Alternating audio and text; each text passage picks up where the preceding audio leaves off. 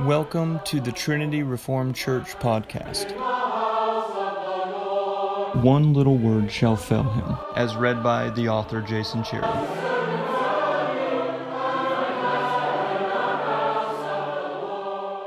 Comedian Roy Rogers used to say that he only knew what he read in the papers. Well, if you've been reading the paper lately, or the online paper, there is a decided trend against Christianity. What are we to do? Chesterton once warned that if the right idea becomes less powerful, then the wrong idea becomes too powerful. Right and wrong mean true and false. That which is true is communicated through words, as is that which is false. The message of this podcast is simple. Christians can do the job of making the right ideas more powerful by refusing to conform to society's newspeak. This requires that we speak the Christian conscience rather than conform to the vocabulary of the moral revolution. Readers of George Orwell know that newspeak refers to the language of Oceania, the totalitarian nation that is the setting of his novel 1984. Newspeak is a restricted vocabulary designed to restrict the individual's concept of reality.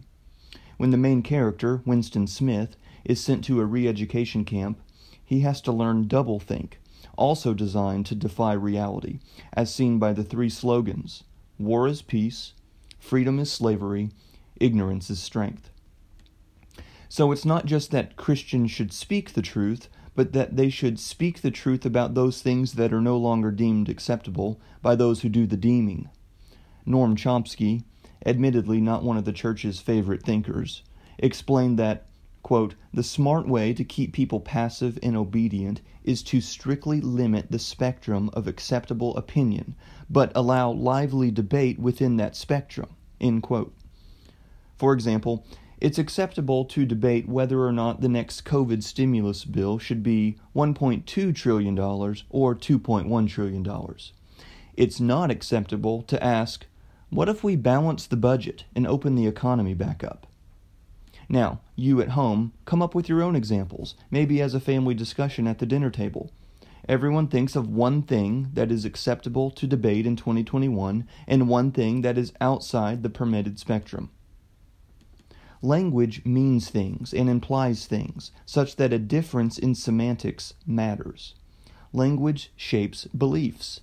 If inaccurate language is used, then that weakens the church's ability to speak in a distinctively Christian way. Why? Because over time, the words we use and the categories we accept change the way we think.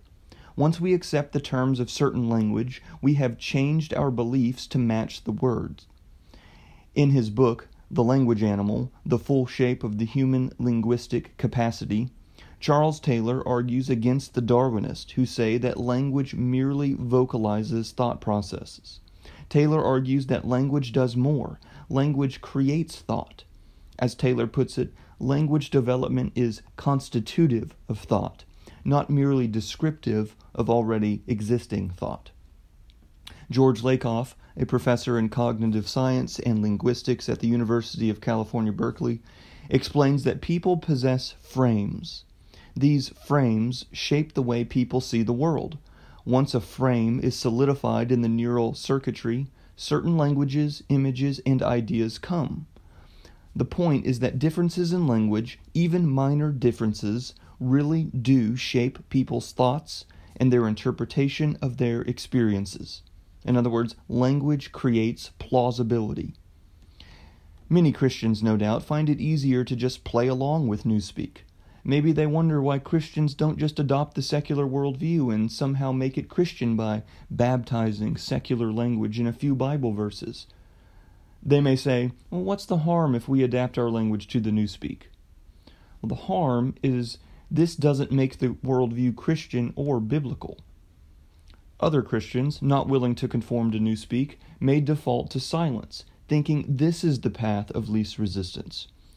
True that may be, but only in the short run. Alexander Solzhenitsyn confesses that when the communists came to arrest him for not being a communist, he kept silent because there were too few people present to make any difference. He thought there weren't enough people present to justify speaking up. Later, in prison, after comparing notes with the others who didn't speak up, he came to regret his silence.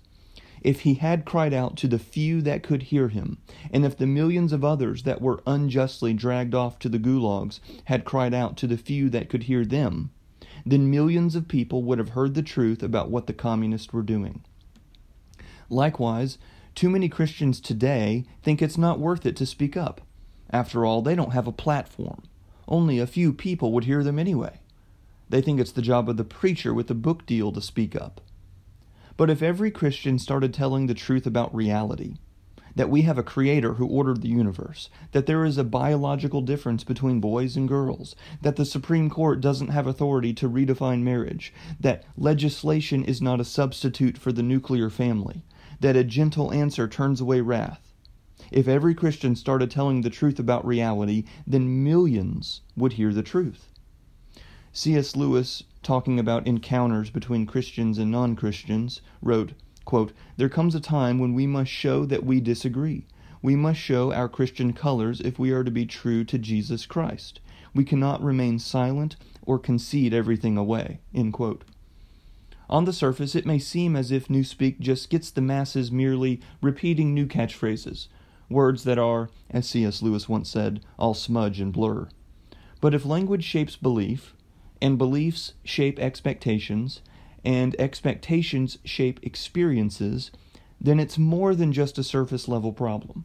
When one starts speaking the new vocabulary, it's difficult to disentangle from what's being said. George Orwell explains, quote, "If thought corrupts language, language can also corrupt thought.